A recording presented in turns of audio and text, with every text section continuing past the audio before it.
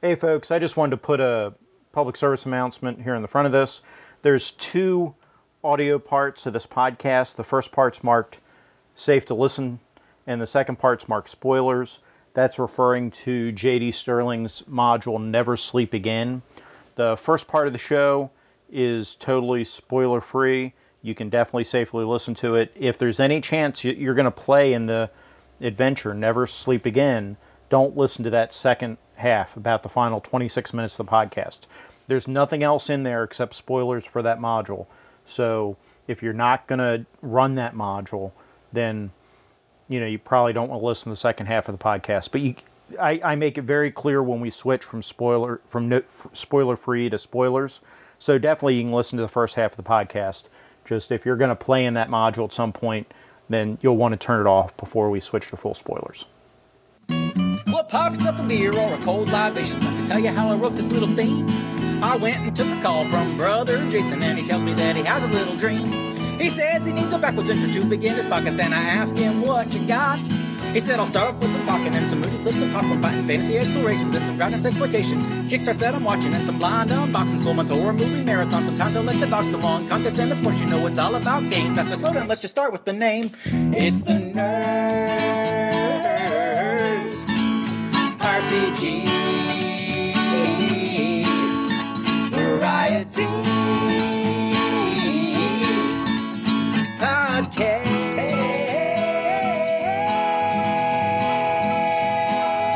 with the other Jason. This has been a great week for gaming for me so far. I've been able to join a 5e campaign, the Witchlight campaign. I'm playing a half-elven ranger, and who's lost his he's lost something at the Witchlight Carnival, and he and the other adventurers are trying to get what they've lost back. They're on a mission. I don't want to ruin that campaign for anybody, but it's a great group that I'm playing with. They've been very accommodating, very nice. They're the same group that let me join in with Spelljammer with them for an adventure, for a session. And so we're going to play through the Witchlight campaign. So I'm looking forward to that, or Adventure Path, whatever WotC calls those.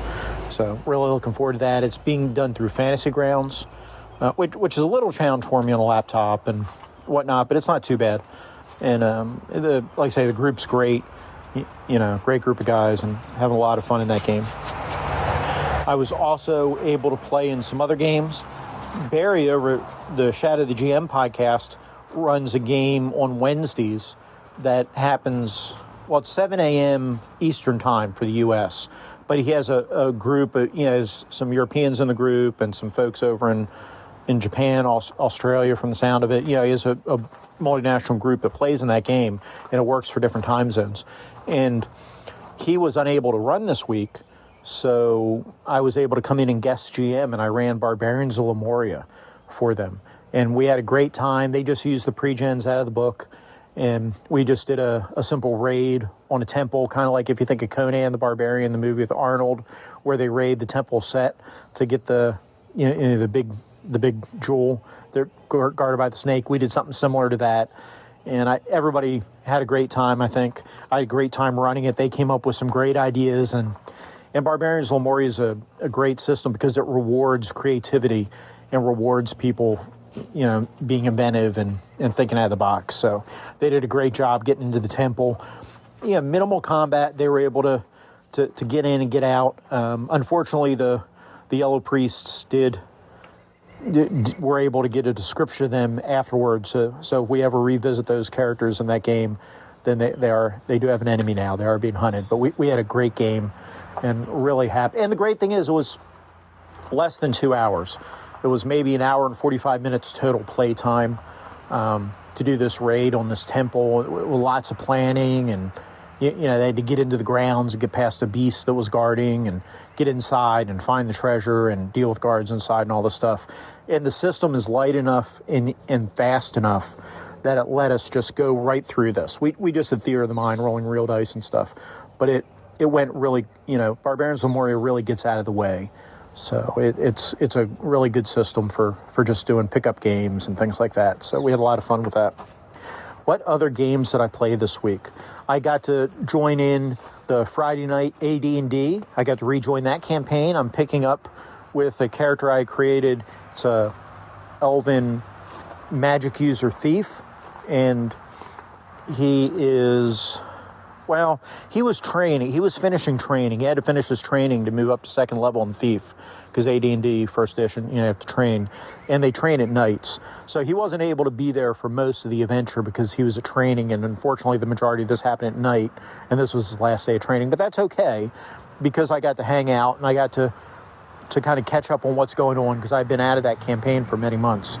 So it was good to rejoin that group, though. Really like that group of guys. It's a group from the Grog Talk Discord, and looking forward to doing that on Fridays in the future. Every other Friday is that game, that Friday night AD&D game, and that's run by our good buddy MW from the World's MW Lewis podcast. So I'm happy I was able to get into that. And then the last game I was able to get into up to time of recording was a game of Boot Hill run by Daniel, or Bandit's Keep. So that was interesting. He's starting up a new series for his actual plays where it's kind of like loosely based on the idea of the Lone Ranger. And so the characters come together and have to go deal with a problem.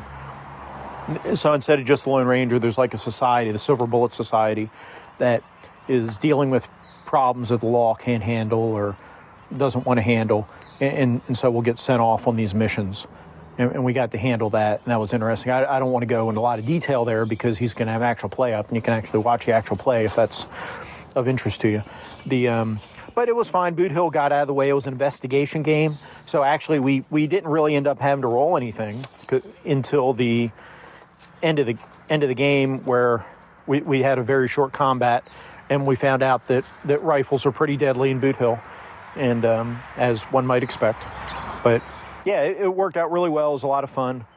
He has a great group of players, and I'm very happy to be able to join them occasionally and play with them. Always happy to play Boot Hill.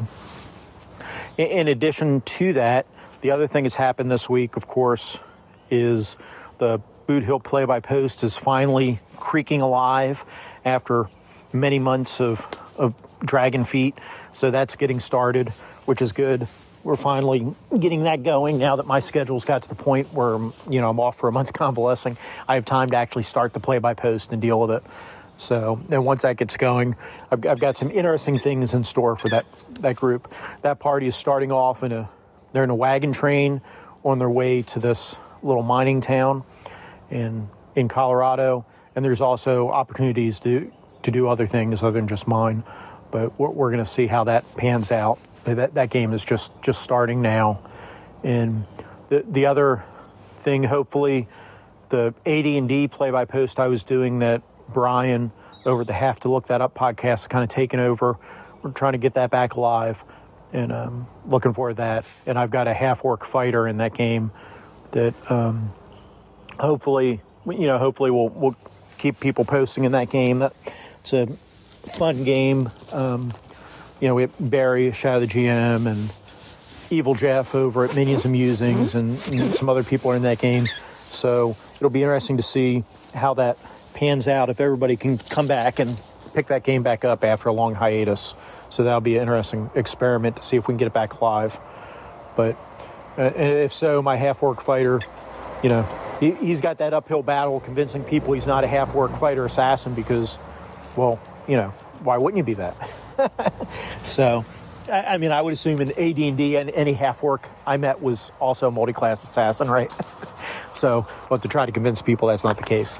But so I'm looking forward to that. Looking forward to seeing what Brian brings to the table, and I know he's excited to run it.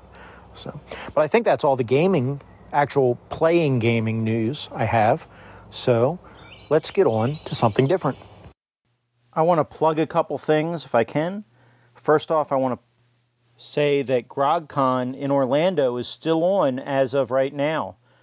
The hurricane's down there, and they're dealing with that, but apparently they still have service, and people are still going there. A lot of people aren't going to make it because of the weather and flights canceled and things like that. But if you are planning on going to GrogCon, if you're in Florida, if you and your family are safe, and you're free and still interested in that, then GrogCon is happening this weekend. So I do want to put that out there. So be aware, it is still it is still happening this weekend. So if not, if you can't make GrogCon this weekend, think about coming to DaveCon in April of 2023 in sunny Minneapolis. I also want to remind you of the Red Caps podcast has a charity event going on right now. It's a great cause. It's a children's hospital up in Canada, and there's a link in the show notes. You can go read all about it. But up to a certain point, he's doing matching donations, and he's also doing a calling contest that has prizes like drive-thru RPG gift certificates, things like that. And that goes until the 21st of October, so go check that link out and go get involved there. It's a pretty great contest. Okay, I think that is all I'm going to plug today because I have a pretty long interview with Daniel Bandits Keep where we talk about the module Never Sleep Again. So I kind of want to get to that, and I've got some calls I need to answer prior to that. I guess the other thing I'll mention is, Coolio has passed away, which is a shame. Thoughts to his family and loved ones. I don't know. It's one of those things. You're either into Coolio, you're not, which is fine. But another person gone. That's never good. Even if Coolio's music wasn't your thing, he did a fair amount in his life. I mean, he had his tussles with the law, been convicted of robbery and causing bodily injury, and ended up with a firearm at the airport and denied entry to Singapore at one point. But, he also was the running mate of Cherie DeVille's Democratic presidential run in 2020. So, I don't know with his legal history, I don't know if he could have been actually elected or not. But he's done philanthropy, helped out causes. And he had an acting career. He was in a number of different movies, but the things I remember the most are things like Dracula 3000 and, of course, Pterodactyl. So, but he was in a number of movies as well. So, not everybody's cup of tea, but, I hate it when anybody goes. Okay. Oh, he's also in Leprechaun in the Hood. How could I forget that? Big fan of the Leprechaun movies. Okie doke. It's enough on Coolio. Rest in peace. Okay, let's get on to those phone calls. Hey, Jason. Just wanted to say that I really enjoyed your overview of Pirate Borg. I did back the PDF, and it looks like it's full of loads of great content, lots of cool random tables for generating all kinds of maritime shenanigans. But there was something else. I thought I heard you say that perhaps going back in time and investing in stocks and shares might not be such a good idea because it would lead to other people ending up poor. Now, that's not the kind of ringing endorsement of capitalism I've come to expect from this show, and I hope that going forward you will choose your words more carefully. That is all. Bye-bye now. Spencer, thank you so much for your call, folks. Go check out Spencer's podcast, Keep Off the Borderlands. Great podcast. Pirate Borg, I do think there's a lot to offer in that book, and it's not as offensive art-wise, say, as Morkborg is, right? But I think it's an interesting system, and you could definitely take bits and pieces from it. You don't have to play in that setting if you don't want to, but you can definitely use the tables and the ideas in there for your own nautical settings. As far as the time travel bit, I know you're kind of tongue-in-cheek there with the capitalism comment. Now, folks, if you do want to talk economics, go over to Joe Richter's podcast, Hindsightless. He highly encourages you to call in. He loves to get calls about economic theory, communism versus capitalism, all those kind of things. So call out to Joe's podcast, talk to him about that. He will happily engage with you. This podcast isn't so much an economics podcast, to be honest. Mine isn't. But to answer your concern there, the problem is not so much only that certain people will be poor that wouldn't have otherwise been, if you hadn't altered the timeline. But if you go back in time to 1980 and buy a bunch of stocks in one of these companies, so, when you come back to the modern day, you've got all this money, not only are other people who would have bought the stocks, their financial situation has changed, but what are the other trickle-down effects, right? What are the other changes that have happened, that butterfly effect? You know what I mean? That little change is going to affect what happens, because those other people in the original timeline, what did they do as far as philanthropy? I couldn't say that word when I was talking about Coolio. Why am I trying to say it again now? But what other money did they put into research? What money did they put into other things? So what corporations aren't going to exist? What technologies aren't going to exist because those people never invested in 1980 because you went back and invested. So we don't know, and that's something fun that Game Master can play with in time travel games, that those kind of changes that would happen. So anyhow, thank you for the call, Spencer. Really appreciate it. Let's go on to our next caller. Yar, Jason, just a message for you to say that I did think that I tried to send you a message about the pirate competition. And first of all, I can't keep this voice up for too much longer either, so I'm going to stop, matey. Yeah, but basically, although I did try to send a message for the competition, doesn't matter that I didn't get one in time. I think it was either me, possibly sent it to the wrong person. Who knows? A speak pipe might be Che got a pirate competition entry that he was expecting. Who knows? But the one thing I wanted to mention, since it didn't get mentioned, was that my pirate media that I particularly enjoyed when I was growing up was a series my mum actually watched called Return to Treasure Island. It was a mini-series. It wasn't very many episodes, so it felt like quite a lot more because mum used to watch them on repeat almost regularly. She recorded them on VHS, I think. I kept watching them. But it kind of really set my vision of what Long John Silver was like as a character. So not the Treasure Island films that I'd seen or books and stuff that I'd seen since. It was more Brian Blessed, Long John Silver from that series. So yeah, check it out if you haven't seen it before. It was made by Disney, I think, and one of the UK channels, I want to say ITV. So have a look out, see if it's out there. I particularly enjoyed it. You got to see a character called Keelhaul who had been keelhauled, so that was an interesting experience finding out what keelhauling actually was. So yeah, cool. Anyway, I shall leave it at that and say, yeah, I just wanted to pass it out there because I don't think anyone else mentioned it. In fact, I know anyone else mentioned it in the competition, yeah. So, but there seems to be a lot of love out there for a certain series and games and stuff, which is quite cool. Anyway, take care and I'll speak to you soon. Bye. Hey, Barry, thank you for the call. Better late than never. Folks, go check out Barry's podcast, Shadow the GM. Great podcast. He's recently done a battle using Melee. He's talking about using Wizard to do another one. Those are, of course, old pre-GURPS rules that Steve Jackson had come up with. And there's a YouTube video, I'll put a link to it, where Barry gets with Kevin from the Redcast podcast, and they do a battle using Melee and Wizard. It's about 55 minutes, and they each make a team up, and their banter back and forth during the battle is pretty fun. So it's pretty cool to watch. And like I said, better late than never as far as the contest entry. Nobody did mention Return to Treasure Island. And it seems to be a property where there must be rights issues because it's not, I can't find it in the US or even look on Amazon UK. I don't see where it's available for sale. So I think there may be some issues somewhere. I don't know where it is or if the mouse has decided that they don't want to let anybody else see it. But yeah, I don't see any good way to buy it. Here in the U.S., there's a way you can buy it for like $256 a used copy, but that's kind of crazy, right?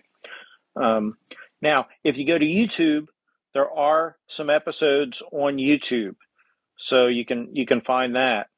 But it's not. I don't think the whole series is up there. Unfortunately, I'm not sure. It doesn't look like it. So, but you can find clips of that, and you can find some episodes on YouTube if you search. So, folks, go check that out. That is not one that I've seen, so I can't comment on it, but it does sound interesting. Okay, let's go on to our next call. Hi, Jason. This is Joe from the Decahedron podcast. I just listened to your episode about the Honor and Intrigue overview, and I just wanted to say thanks. It was a great episode. In 8 minutes, you told me everything I needed to know about that system, and I now know that it's not for me. And that's not a knock on the game. Just some games aren't meant for some people, and some people aren't meant for some games. Sounds like it has a little too much crunch for my tastes, but that's good to know. So thanks again for the episode. I look forward to hearing more. Bye. Hey, Joe, thank you so much for that call. So Joe and his buddy do the Decahedron podcast. There's links in the show notes. Go check that out. it's a pretty interesting pretty interesting podcast. It's listen to their banter back and forth, and they do not necessarily agree on everything. That especially comes at in both episodes. Joe and James have point counterpoint. That so far there's 2 episodes out, one on weapon damage and one on character backgrounds, and they each take different sides on those topics. Not so much sides, but they present different viewpoints. So it's kind of an interesting podcast. Go check it out, definitely. As far as Honor plus Intrigue goes, it is a little bit crunchier than the base Barbarians of Lemuria, definitely. If that sounds a little bit too crunchy for you, check out the base Barbarians of Lemuria. As I talked about earlier in this show, the rules really get out of the way. You can run games quickly. Like I said, we did that.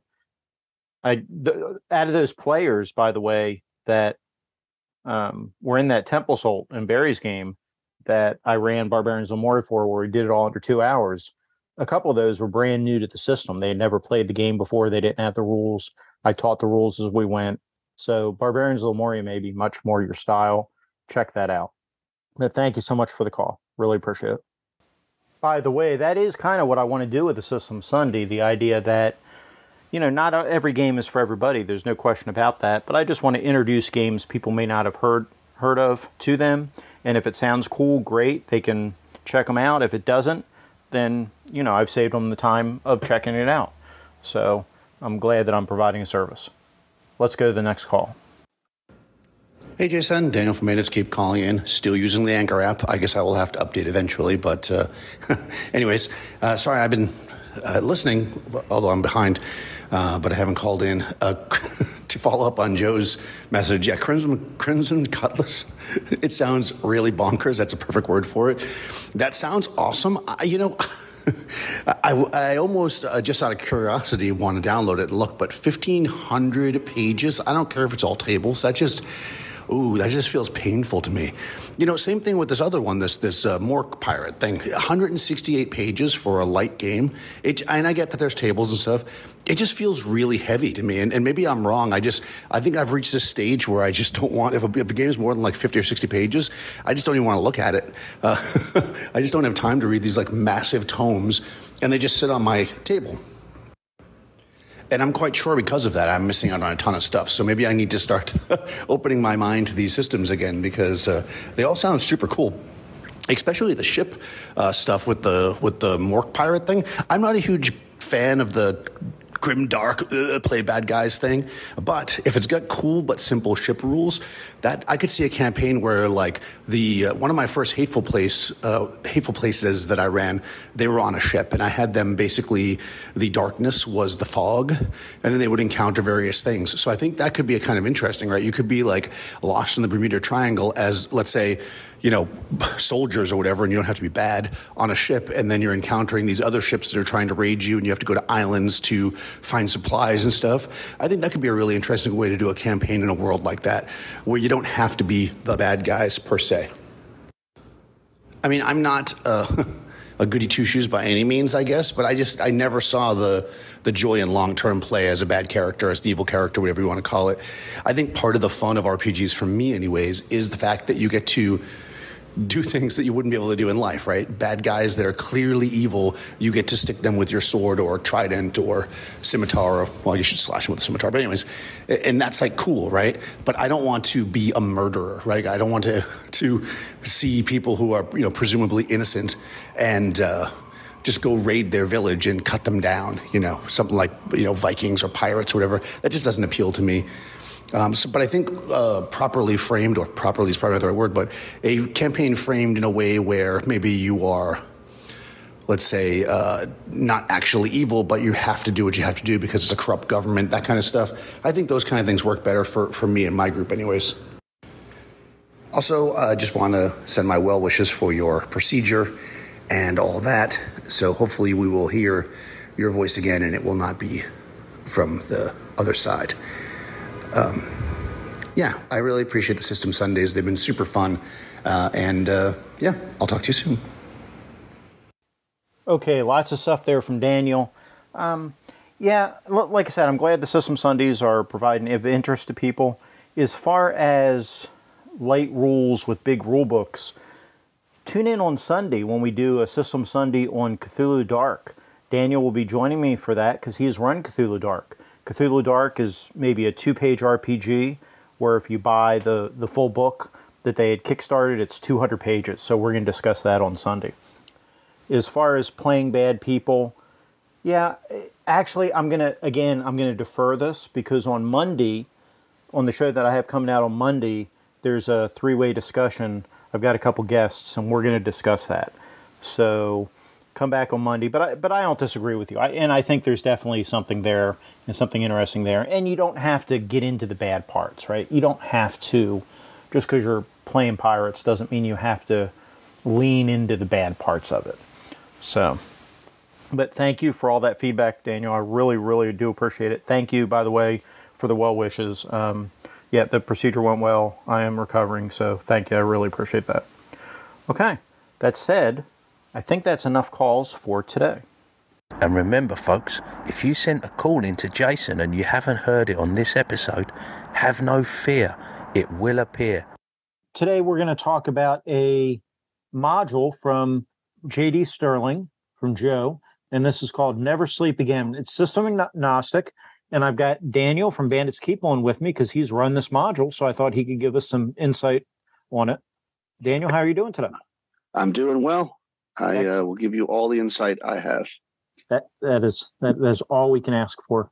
So J.D. Sterling, I've talked about him before. I've talked about some of his ICRPG adventures. He was on an episode of Cerebrivore where we talked time travel, and recently he has started up a ICRPG related YouTube show, and there's links to all this stuff in the show notes. You guys can check that out. The YouTube show is shared with Alex, who did Altered State, the cyberpunk ICRPG system. So check that out. All good stuff.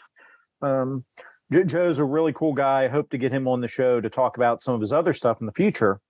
But for Never Sleep Again, like I say, since Daniel's run it, I thought we would get Daniel in here to talk about it. So Never Sleep Again it's a 30-page, like I say, system agnostic adventure. It's based around 80s horror movies. Specifically, it's kind of Nightmare on Elm Street-esque. Okay, not esque. It's very Nightmare on Elm Street. And so I guess really quickly before we get into spoilers, because I think we do want to talk about spoilers on this, but I want to do a spoiler-free initial thing. And my initial thing is, this is very interesting. I say system agnostic, but he does talk about how to do the different creatures. He gives generic stats in here, which is really interesting. The way for the creatures. Now, I know, Daniel, when you ran it, you ran a pre-test version of this, a beta version that didn't have stats. Do you have the full version now that has the stats? I don't have the PDF of the full version. I have a print version, but I couldn't find it because I actually came in a coffee box from Big Nerd Coffee. They do like a box. It's not like every month, but a few times a year they do a box. And so it came printed in the box, but I don't think I got the PDF. I couldn't find one anyway. So I don't have the monster stats. Okay, but I suppose I could have asked them, but. No, that's fine. So I just want to mention on them because I think it's interesting what they do with that. They have both monster stats and they have stats they have some pre-gen characters in here, which is nice. But they're generic enough stats that you could use them with, any game. And he talks about how to use the stats with different games, which is kind of cool the way they did it. And basically, like for armor, either have easy, medium, or hard armor, the idea of how hard they are to hit. And then you have things like, but they're all just kind of like generic terms. Then you would adjust them to your system, which I think works pretty well with most systems, as we'll talk about in spoilers, maybe not every system. Right. But basically, I think this is worth picking up. It's a one shot. You could drag this over 2 sessions if you wanted to. It's really meant to be run in one session, and it takes a little bit of player buy-in that they want to. They want to play in a Nightmare on Elm Street type adventure. That's kind of what we have here, and I don't think that's your players may or may not know that going into it, but it's pretty obvious pretty quickly that's what this is. And I think it does a good job of giving you that feeling during a role playing game. Yeah, I agree with that. I think that's kind of an interesting point you make. Like I personally, because this is me, obviously everybody has different ways of playing. I like to have the players know kind of what they're getting into before we play. Like I wouldn't say, oh, we're gonna play a teenage game, adventure game, and then make it Nightmare on Elm Street. Like at the very least, I'd let them know it was 80s horror. That helps you also pick your character, like to think about your character and stuff. So yeah, I've been in a few games where it was supposed to be one thing, and then it was like, aha, it's not that. And I personally don't like that as a player, so I almost never do as a GM. I like to just give my players the info. This is going to be like this. So if you want to play that kind of game, then join it. I think that helps set player expectation and also gets them in the right mood. Right. I agree with that. So without going to spoilers, because we'll get to there first, I do give this 2 thumbs up. I think it's worth checking out. If you're a player, tell your GM, and that sounds interesting to you, but you don't want to run it. You want to just play in that kind of thing. Tell your GM to buy this, buy it for your GM. You can gift it to him on Drive-Thru RPG. Jason says 2 thumbs up. You should buy this. Never Sleep Again.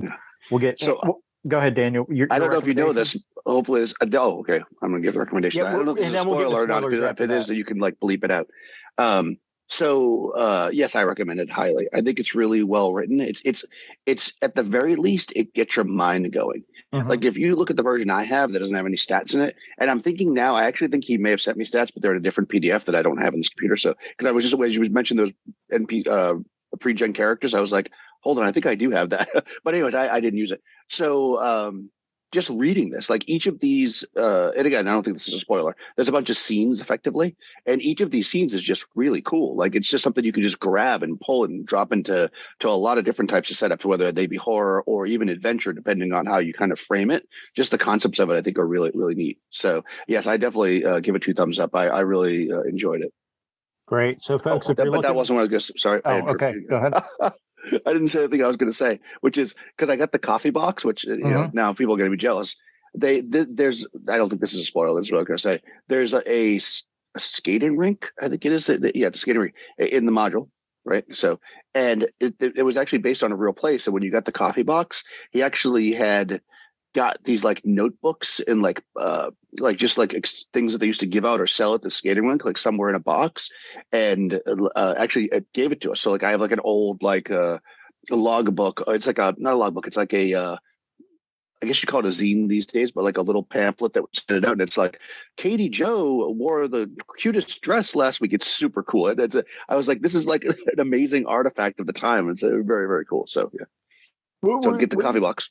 Yeah, which is a plug for the coffee. So Daniel's going to give me the link. We're going to put the link in the show notes for the coffee box. So check that out.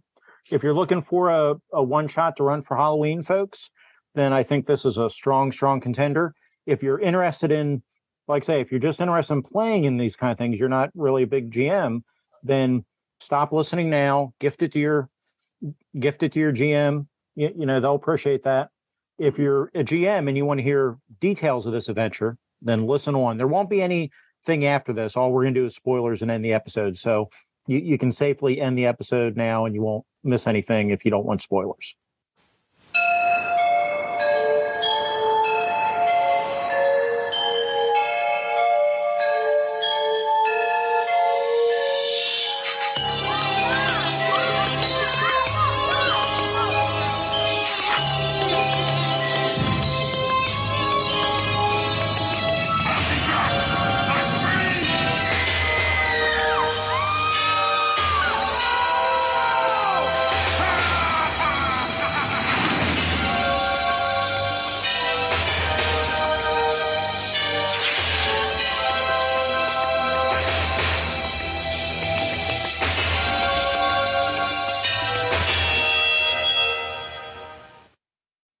By the way, folks, throughout this whole thing, both I and Daniel say Freddie C as the antagonist.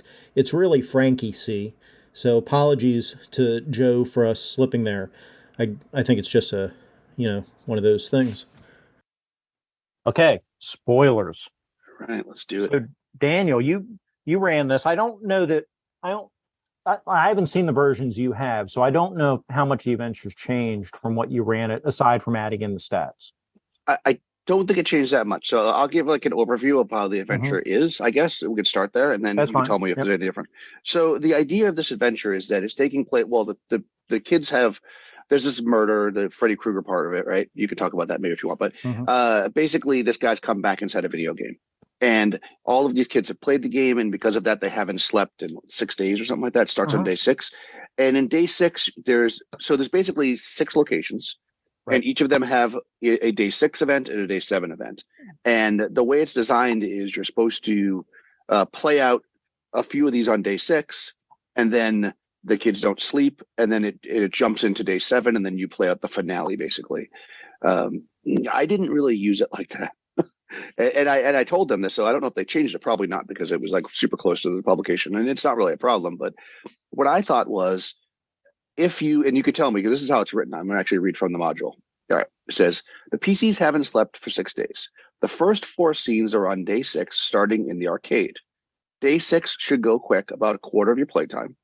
At the end of the day, they go home and sit awake all night. Then the last 4 scenes are on day 7 and end in the arcade. And it says see pages 3 to 4. So there's only 6 locations plus the arcade. So you do the arcade twice, right? It opens and it closes. Right. So cool. And that's what we do here. You do day 6 is the arcade. So the players pick 3 locations. That's right. In the version I have. And so day 6 is the arcade plus the locations they did not pick. Day 7 is the arcade and the locations they do pick. Or it's the location they do pick plus the arcade. Which, I mean, isn't that big? Right, which is right. Yeah, exactly. So that it says that here too. It's just written in kind of a way that's a little bit. I thought was hard to understand. So maybe they rephrased it. I did not do this, and the reason why I didn't do it was because I felt like if you are going to do this, then you don't get to have this flashback feeling, right? Because the idea is that they've had these dreams, right? And I get the idea there's the dreams of this guy, but without too much like background on the guy and knowing too much about him, which you do learn in some of the scenes, you don't really know what's going on unless you do those scenes. So for instance, if they pick the movie theater, which is where they get the background of the guy, they won't know anything about him until day 7, which to me doesn't give the right feel. So what I did was I went in and I gave each of the characters a day 6 scene, but I gave it to them as a dream. And I gave it to them before we played. So I rewrote it a little bit so that, I took out the part where it says the GMs or whatever, and I wrote it from their point of view. You're in this arcade, this is happening, blah, blah, blah, blah, blah. And then you wake up, right? So I did all that. So everybody had a dream. So when I started the adventure, nobody knew what happened to the other people. And then what happened is I ran them through the different locations. And when they were in a location, like let's say grabbing a few slices of pizza, the person who had that dream, the player was like, oh no, we're in the pizza place. I had this terrible dream, and they got to play it out. Because I think this is really cool and interesting, but I think it's a lot of GM talking to people and players making dice rolls, which isn't really what I personally like. This is why I think this is one of the strengths of this module, is that I was able to shift it from the way it's written to really play a game that I want to play, which is the players get to talk. Like I want a player to say, oh my God, I was in this pizza place in my dream, and the claw machine came to life and scooped kids up and started. So then everybody was like, oh, the claw machine might, whatever. And then all of a sudden, when the teddy bears start coming up on day 7, which is when we're playing, everybody's like, the teddy bears, and that's basically the players got to lead the adventure, if that makes sense. So that's why I changed that. I could see it working the way they did it, but I feel like if everybody had the experiences, like let's say that you had the pizza experience all together on day 6, you would not go back to the pizza place on day 7. Sorry, it's loud. So you don't get to relive that, right? You have like a scene, and then you have a completely different scene in a different location. So for me, I didn't particularly want to do that. And I needed to do it in a one shot. So that's how I handled it. And I thought it worked really well. That way I did tell them that, but again, first of all, they had their idea. They weren't going to change it just based on what I said, but also they didn't have enough time, even if they wanted to. But I thought it worked out really well for that reason. Because I let the players drive the story. Otherwise, I guess maybe I'm not explaining it well. So maybe I should roll back. I'm assuming people know what's going on here. So the way it's set up is I'm just going to do day 6, the pizza place, if that makes sense. So it says, by the way, there's also a cool tie-in with music, which we'll talk about too. So you've got the PCs waiting for their pizza. There's all kinds of fun stuff going on. There's music playing. Then the music changes to the song Shaboom, which is the callback that keeps happening. Which, by the way, when I ran it, because I was recording it to stream, which I think this actually is a stream, so you can probably watch it. I didn't want to use music because I didn't want to get pulled down. So I just sang, like I was like, oh, and you hear Shaboom, Shaboom. So that was kind of fun. And then the claw machine comes to life, grabs young kids, pulls them inside. The pizza on the table, the pepperoni turns into this guy's face, Frankie C, who is your Freddy Krueger character. He has some cool stuff that he says, do you smell something burning or is it me? And then the stuffed teddy bears and the claw machines come to life and start cutting up the kids to get pulled inside, right? Then they wake up, right? That's supposed to be what happens. But if they play through that scene together, right? Because again, there's nothing really for the kids to do in this scene. This is on day 6, so there's no. Now, this same scene on day 7 is different, right? And on day 7, they find themselves in the pizza place. The teddy bear climbs onto the counter, followed by another and another. The music changes. The teddy bears come in. They start fighting the characters, throwing pizza dough at them, all this other stuff. And when one of the kids dies, I'm doing air quotes, then the scene ends, right? And it jumps to the next scene. And of course, they come back to life. They don't actually die in the thing, and not until the end. Yeah, and that's interesting. So the way this is set up, and they have not incorporated your recommendation here. They have everybody experience the scenes together, but the way it works is, folks, because obviously I haven't read this, and we're kind of hopping around, but you go to these different scenes, and the idea is you once a scene is done, either by defeating some of the monsters or by a character dying, then automatically there's a shift, and it's done with this musical cue that he talks about in here, where you're playing Shaboom, and he talks about using music in the game. But you have a shift, and all of a sudden they're in a different scene. It's kind of like Dream, like, oh, now all of a sudden you're in the next place. Like, you don't role play walking through the mall from site to site. You just jump. Now in here, I don't know if this is in your version, but in the version that's published, you can like fight the teddy bears that are cutting up the kids, and that's a way if you defeat. So a scene ends if the PC dies or teddy bears are defeated, kind of thing. You could do that on day 2. On day 7, yeah. On the second. On day 7, yeah. Not on the first day, right? So on day 6 in the pizza place, you cannot. In the arcade on day 6, there is a thing where you take damage because you do skill checks. But in the pizza place, there's not. It literally is just something you read to the PCs. Like obviously, you can have them do stuff. But I was like, well, now I got to make a bunch of stuff for them to do. There's no real resolution. So that's why I made it a dream, if that makes sense. So I don't know if they changed that. Like there's no, it just says they come to life and start attacking children that have been stuck inside. None of it attacks them. They just yell at the kids. So it's literally just a DM describing a scene. And for me to do 4 of those in a row, like to open the adventure, just seemed like it was a lot. Now, for some people, that might not be a problem, but I don't think my players would want to hear me talk for, a quarter of the adventure, which is an hour, going, oh, you're in this scene. Now this. And I know it's not exactly what it says here, but you could potentially get that because if the kids are role playing in the pizza place, what are they going to say to each other? They're brand new characters. This is a one shot. You'll get a little bit, but there's only so much you can do there. That's why I made that change. So I actually recommend that if you're going to run it as a one shot. As part of a campaign, maybe it's different, but what are they going to say the second time they appear in a place? Because they're not supposed to remember, right? Yeah.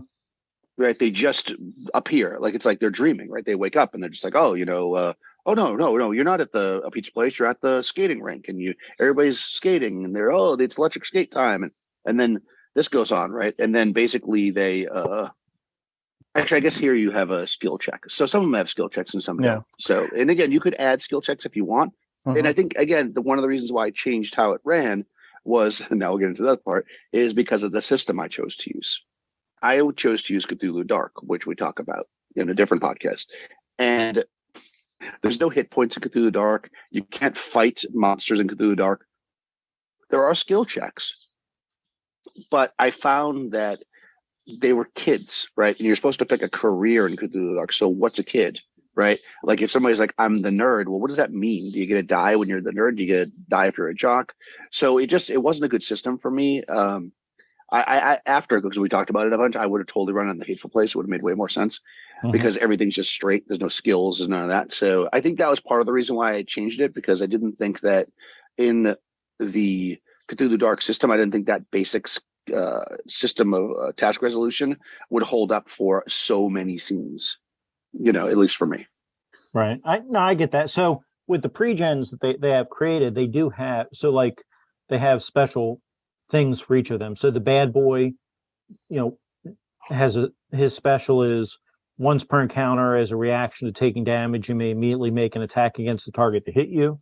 The loner, once per encounter at the start of your turn, you can make a fast roll On success, you gain +1 on your next attack and deal an additional 1 heart of damage. The Nerd, twice per day, you can use logic to convince your allies that it's just a dream and give them a bonus D6 to use on any roll.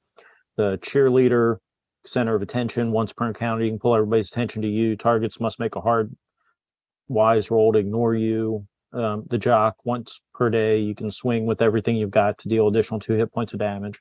So they do kind of have some differential in here with the pre-gens. But yeah, no, I think what you're saying is definitely valid. Yeah, this is a system, or not a system, it's an adventure that you probably do want something a little more substantial to run it. And I think that your mod to it, the idea, so as I read it, and we probably should have got Joe on here actually, but as I read it, that first day should, like you mentioned, should go pretty quick. So you're in the pizza gallery, it's maybe a 5-minute scene, and zip, you jump to the next one, and you know what I mean. They're pretty quick, and then day 7's the second day is when you're really playing the stuff out. But I really like the idea of that mod of doing them as dreams, giving one dream to each character. One location each character is the dream, and then coming back.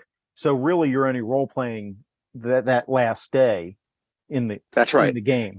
And what effectively happens is, so let's again go back to the pizza place. When they showed up in the pizza place, I started describing day 7's. You're sitting at your regular table. The pizza oven is going. Everything's here. A player who had that dream then says, "Oh no, we're in pizzas. I had this terrible dream," and then they explain it. So instead of me taking, let's say, I don't care, 20 minutes, 30 minutes, whatever it is at the beginning of the adventure, to effectively story tell the first part of it, the players got to do it. And that's why I did it that way. I felt like that was a little bit more effective for my group. I mean, different groups would like different things, I guess. If you wanted to add a lot of skill challenges or do that kind of stuff, then maybe you'd want to play through all the stuff. Also, I feel like 8 scenes is a lot of scenes for a one shot. But personally, I just feel like it's a lot to jump people around 8 times. So I didn't do that, and I didn't do all of them. What I did was I rolled a D6 because it's 6 places, with the arcade being the last one. So I did, I think, 4 or 3 or 4. I can't remember how many I did. And then so not everybody's dream came to fruition. And in fact, sometimes they mentioned it. They'd be like, "Oh, I had a dream," because once the first person mentioned their dream, then other people started talking about them, and that created a role play opportunity, which I think is very cool. If they had already been through those scenes together, it doesn't create that role play opportunity. So it's a mod that I did that I think is worth trying if you have that kind of group that likes to role play and stuff. That if you have a group that's more hands-on, like, no, we want to go through the scene, then I think running it the way it is probably best. Kind of depends on your group. Right. And I think like for instance, at a convention, I would do it that way, right? At a convention, I would do it as written. Because I don't know the people at the table. I don't want the first 15 minutes of the convention everybody reading their sheet to read their dream, right? So I don't want that. I sent the dreams out like 2 days before, so people already had that in their mind as what they had. Yeah. Well, actually, that's what I was exactly going to say. That if you have an existing group or you're setting this up with that works, but at a convention where you don't see your players until they sit down at the table, obviously, it's harder to But no, I think over. No, go ahead. Good. I love the music tie-in. I mean, again, I was streaming it, so I didn't want to use, but he talks about making like 80s mixtapes and having it playing, and then have it shift out. Because again, like in horror movies, you get that, right? You have like those changes, a tone change, and it's one of those ways that as a GM we can. It's just generally good DM advice, anyways. Like, you had this thing where it's a signal to the players, not to the characters per se, but to the players, that something has changed, and I think it's a really good signal and really effective way to use it. And it was really fun to do, because they totally picked up on it immediately, that what was going on after the second time it happened. Right. So I thought that was really cool. Yeah. So this is a scenario the characters can lose and they can kind of win. I mean, at the end, even if they win, you get this little stinger at the end that, Freddy C is going to come back, which is fine because it meets the genre conventions here. I don't think it's too difficult, at least using what stats they have in here now. With what they recommend you do, I don't think it's too tough. It is. I mean, it's not a gimme though. I mean, the players are going to have to work to win, but I think it's definitely winnable if the players work together. And then there's also a page in here on notes, GM notes on adapting it and doing different things with it. So overall, I think this is a pretty good product. Although definitely 100%, I think if you're playing with your group, and I think Daniel's mod is probably a better way to go, because it if only because it's going to encourage that interaction between the players and that role play between the players and get them much more involved. But yeah, no, I think it worked out well. And again, not to say it's like you doing a play test, I didn't follow the instructions, but I just knew. I was like, you know what, my group, and also with Cthulhu Dark, I'm like, all these different scenes, they're just gonna feel like, okay, we have to go scene to scene. Because again, it comes down to your group. But I think there's a lot of good stuff in here. Like I said at the beginning, car going by. Any one of these scenes could be fun just to pull into a game where you want like a horror element, and you can shift things, obviously, if it's not 80s and it's not kids. But even taking like the day 6 and day 7 and smushing them together into a larger scene could be really fun. Which in some cases I did. Like I had some elements come back, because of course people said it. They were like, oh no, the pizza's going to come to life. So I was like, all right, I'll do that again, because they know that's going to happen. So it lets them know that like their dream was connected, I'm trying to think. Yeah, they have to, I guess we're doing spoilers, right? Yeah. So they have to unplug the machines or destroy the game. Yeah, the arcade games. They have to disable, I think, 6, a certain amount. Yeah, a certain amount. And yeah, my characters had they did succeed, I believe. But you're right. Even because what I did with Cthulhu Dark was, although in Cthulhu Dark you're supposed to instantly die if you fight a creature, but I didn't do that. Obviously, I did it as a battle. And they did actually do it, but it was not easy. They had to make like skill checks to do it. And like I said, everybody had a lot of fun. I think it's a really, really fun adventure. And yeah, maybe using those characters that are the pre-gens might help to make the overall arc of it tie in better. But yeah, my group did a good job, I thought. And it's a really, like I said, a really fun module. Right. It's $4.50 PDF. Like I say, it's well worth it. This is a really great way. You watch movies, especially horror movies, you think, how do I adapt this to a game? And like Nightmare on Elm Street. And I think the way that Joe has done it here is really good. I think this is a creative and a good way with the way you're switching scenes and the dream logic and the, all the different things, the callbacks. I think it works really well to give you that feeling. And I definitely think it's worth picking up. Yeah, I agree with that. I think it's interesting, right? Because a lot of times we see a movie or a show, whatever, and we're like, oh, we want to do something like that. And sometimes it's hard to figure out how you work it. But I think, like you said, Joe did a great job at making this feel like that. Like it feels like one of those movies. It's got a lot of the throwbacks. So if you know the movies, you're going to be like, oh, yeah, that's the thing, So it's very cool there. Like it definitely has that. But even if you don't know those 80s movies, it has enough kind of the horror slasher vibe that you can pick it up, even if you didn't really know I don't know who hasn't seen Nightmare on Elm Street, but probably somebody, your young viewers. Yeah, very possibly. And then watch it. Only the first one, though. Did you care for the rest of them? Oh, well, yeah. Well, I mean, it depends what you're looking for, right? So the rest of the first one's more of a quote unquote serious horror movie.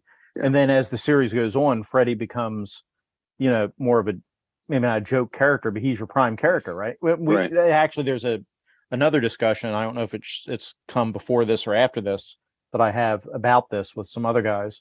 And the funny thing is, so throughout that series, especially later on in Nightmare on Elm Street, you're watching because you want to see the funny things Freddy says and what he does with the kids and all. And we kind of get away from the idea that this is a child murderer, probably a pedophile, yada yada yada, right? Right. Well, when they rebooted the movie, when they rebooted Nightmare on Elm Street and came out with the remake, they leaned into the pedophile part. And it really turned fans off. I mean, because you had people that would go to theaters dressed up as Freddy, especially later in the original series. And then when, so these same fans go to see this new movie and they're like, ugh, that's icky. I don't want to be associated with that. Yeah. And so, it's interesting that the dichotomy. But I don't know, Freddy's one of those monsters. I mean, well, we see this with a lot of those movies, though, because he, like, later, Friday 13th, and I was gonna say Jason's like that too, right? Right. Yeah. Obviously he wasn't a pedophile or whatever, and he had like a whole background, but he's basically a murderer, killing people that were seemingly innocent. But you start rooting for him. It's like, oh, how is he going to smash them? It's like, yeah.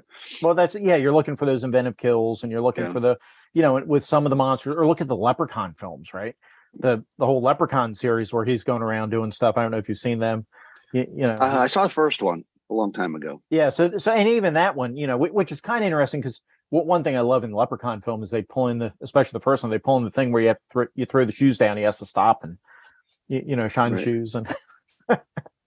But later on, they got pretty silly. He went to the hood twice. He went out to space. Now Leprechaun is one of the creatures that got to space. Oh, well, that's good. Your three that made it to of your '80s monsters. Okay. Jason made it to space. Leprechaun made it to space, and Pinhead from Hellraiser made it to space. But we're getting off topic here a little bit.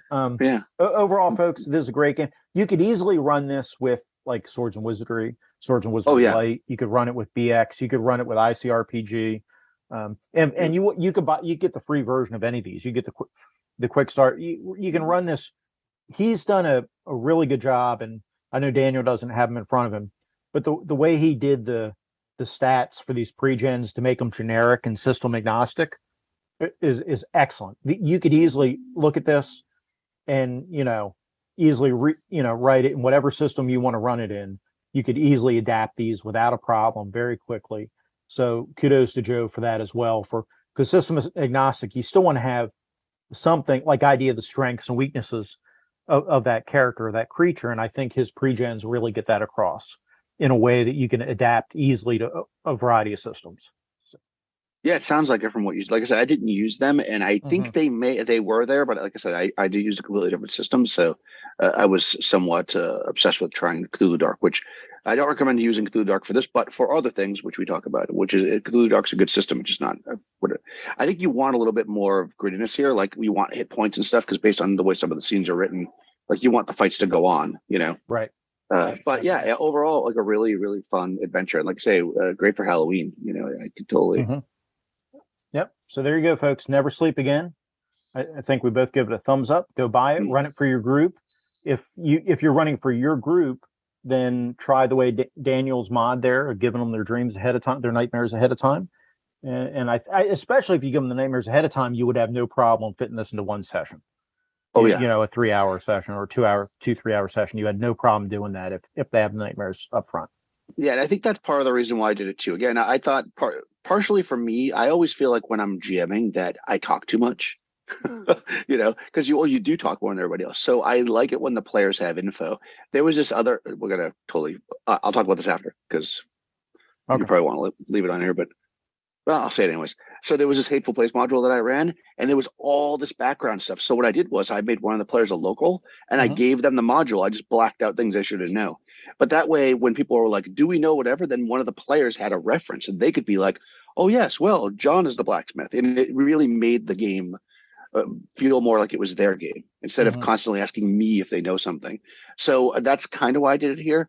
Partially, too, I know my group really well, and like they would sit in that first scene, and it wouldn't be 5 minutes. It would be half an hour, because unless you're just going to read it to them, which I wouldn't want to do, then you want to let them role play and interact, or so they feel like they're settling in. So I think, again, if you're going to have a bit of a longer session, or if it's a convention game, then I would just run through the scenes. If you're going to do it with a group and you can give them the dreams ahead of time, I really like it. Obviously, you have to rewrite them because they're written for the game master, with hit points and stuff, but you could easily do that, Yeah, it would be easy enough to do. So, yeah, but yep, 2 thumbs up from both of us. Go. For sure. Go pick it up, folks. Daniel, thank you for joining me today. I really appreciate it. Anytime.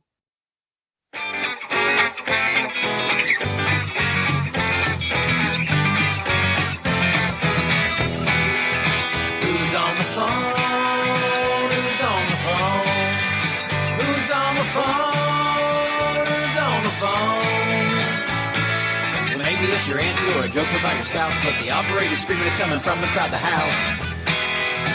What's in the box? What's in the box? What's in the box? What's in the box? Well, the audience is pretty sure he took a pretty head, and the only question left is if it'll shoot him dead. Bring on the gold, bring on the gold. I want some more, bring on the gold. Well, the butcher is a dustman and your moil is by the tipper, and I'm assuming that's your partner back there in the wood chipper.